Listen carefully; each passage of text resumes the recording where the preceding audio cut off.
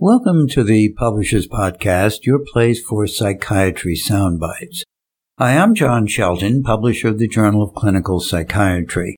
In this episode, I'll bring you up to date on our latest online selections of important peer-reviewed research and reviews for Part 1 of our March-April 2020 issue. You will hear transition tone between summaries. Let's get started. Tardive dyskinesia, or TD, is a potentially debilitating movement disorder associated with prolonged exposure to dopamine receptor blocking agents such as antipsychotic medications.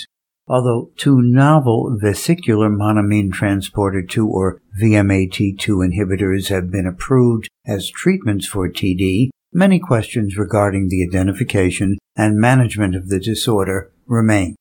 Published guidelines for management of TD are outdated, and clinicians may be unsure of how to diagnose and manage it. To address this gap, a consensus study sponsored by Neurocrine Biosciences was conducted to determine current agreement among experts on best practices for screening, diagnosing, and treating TD. The consensus process involved a nominal group process followed by Delphi surveys. Consensus was reached in the following areas. Pre-screening for TD should be performed as part of the mental status examination at every clinical encounter in patients taking antipsychotics. Even mild movements in one body area may represent possible TD. Management requires an overall evaluation of treatment, including reassessment of antipsychotics and anticholinergics, as well as consideration of VMAT2 inhibitors. And informed discussions with patients and or caregivers are essential. These guidelines could help clinicians develop confidence in monitoring antipsychotic therapy, as well as knowing what to do if TD is suspected. Research results do not always apply to groups that were excluded or underrepresented in clinical trials. Assuming these findings do apply to them could lead to harm. This problem is well documented for women, children, and racial and ethnic minorities, yet it is also a significant concern for patients with mental health disorders, including those with a history of suicidal ideation or behavior who are often excluded or underrepresented in biomedical research on mental health and physical conditions. This oversight poses special concerns in light of recent evidence that patients with depression and suicidal behavior or ideation may not respond as well to antidepressants. In this study, the authors examined the clinical trial history of 14 antidepressants approved between 1991 and 2013. They found that more stringent criteria for assessing suicide and excluding potential participants from the trials were very likely applied to drugs approved after 2000. Information on inclusion and exclusion criteria and the characteristics of enrolled participants can be difficult to find. Without easy access to this information, clinicians may be uncertain about the safety and efficacy of many antidepressants. The authors therefore conclude that clinicians who treat depressed patients with suicidal ideation or prior suicide attempt ideally should favor antidepressant approaches with documented efficacy for suicidal ideation and behavior. Given the limited time available in daily clinical practice, it is helpful for clinicians to use trajectories of individual symptoms in early stages of treatment to predict a more detailed subgroup of patients who may or may not ultimately respond to treatment. The aim of the present study was to identify individual symptoms of patients with Alzheimer's disease whose early improvements contributed to subsequent treatment response to antipsychotics for neuropsychiatric symptoms. Using the dataset of the Clinical Antipsychotic Trials of Intervention Effectiveness in Alzheimer's Disease Study, the authors analyzed the data from 421 Alzheimer's disease patients with neuropsychiatric symptoms treated with antipsychotics. logistic regression analyses were performed to examine associations between subsequent treatment response at week 8 and clinical and demographic characteristics at week 2. Week 2 clinical characteristics included reductions in each total or individual symptom score on the neuropsychiatric inventory and the brief psychiatric scale. Several individual symptom score reductions at week 2 were significantly associated with subsequent treatment response at week 8. Early non-improvements in irritability and suspiciousness were shown to be particularly influential clinical markers to predict subsequent treatment non-response. Although further research to validate these preliminary findings is needed, focusing on early improvements in individual symptoms could help identify subsequent treatment responders to antipsychotics among Alzheimer's disease patients with neuropsychiatric symptoms.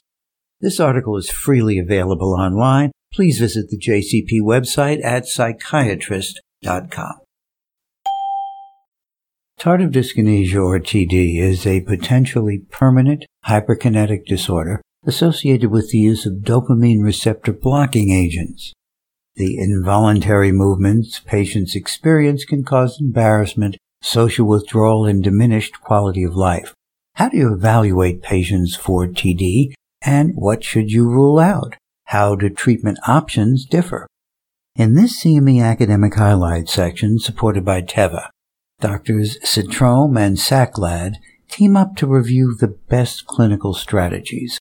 Learn from the experts about diagnosing and treating TD so that you can provide relief to your patients and their families. To read this Academic Highlights and take the CME post-test, please visit the JCP website at psychiatrist.com. Suicide is one of the leading causes of death worldwide.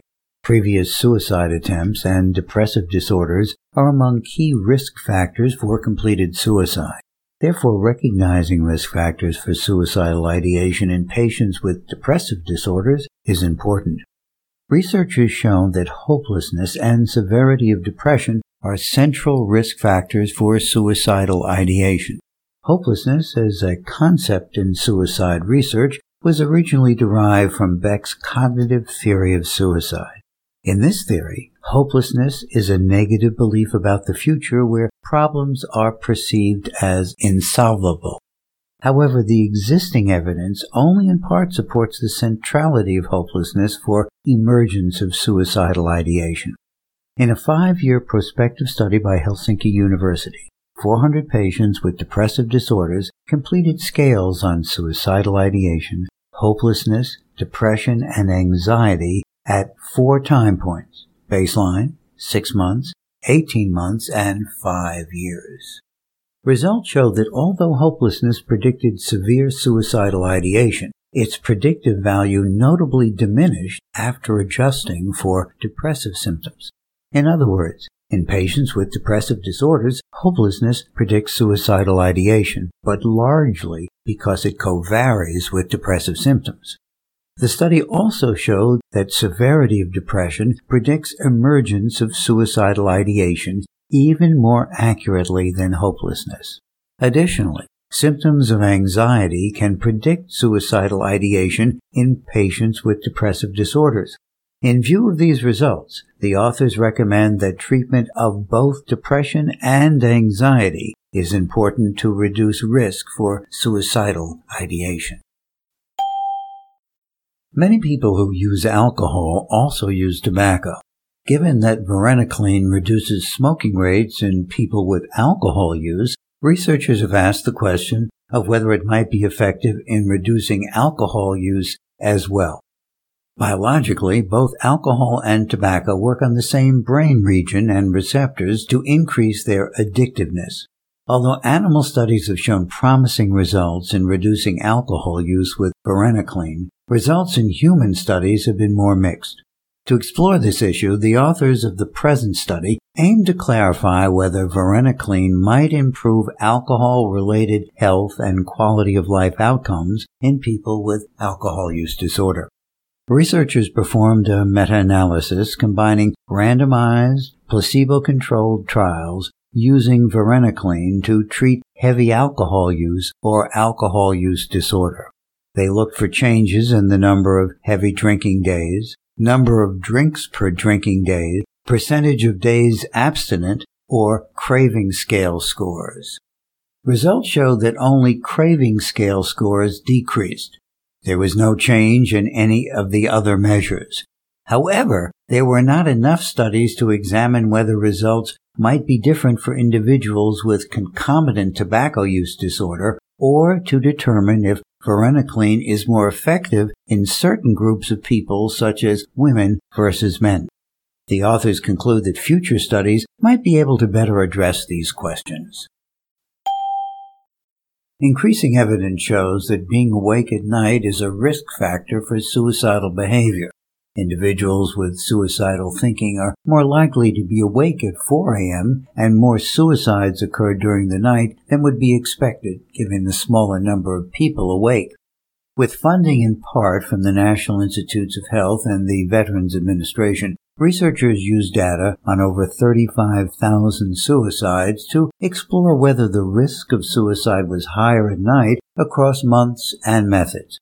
After accounting for the percentage of people awake at each hour, the hourly risk of suicide was always highest at night, regardless of age, sex, race, ethnicity, or geography.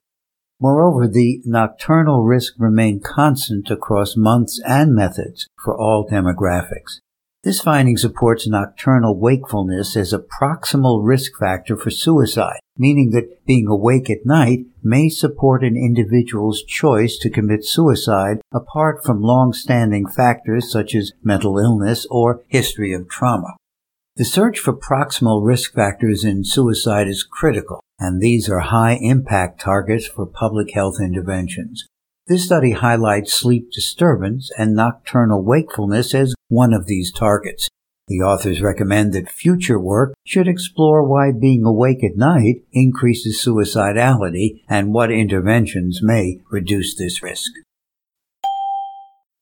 Women with premenstrual dysphoric disorder, or PMDD, suffer functional impairment comparable to other depressive disorders, and yet PMDD and its impact remain under-recognized.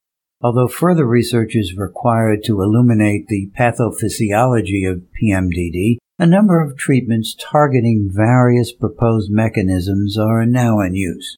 In a recent ASCP Corner article, the authors summarized the evidence for current PMDD treatment options based on randomized, placebo-controlled trials.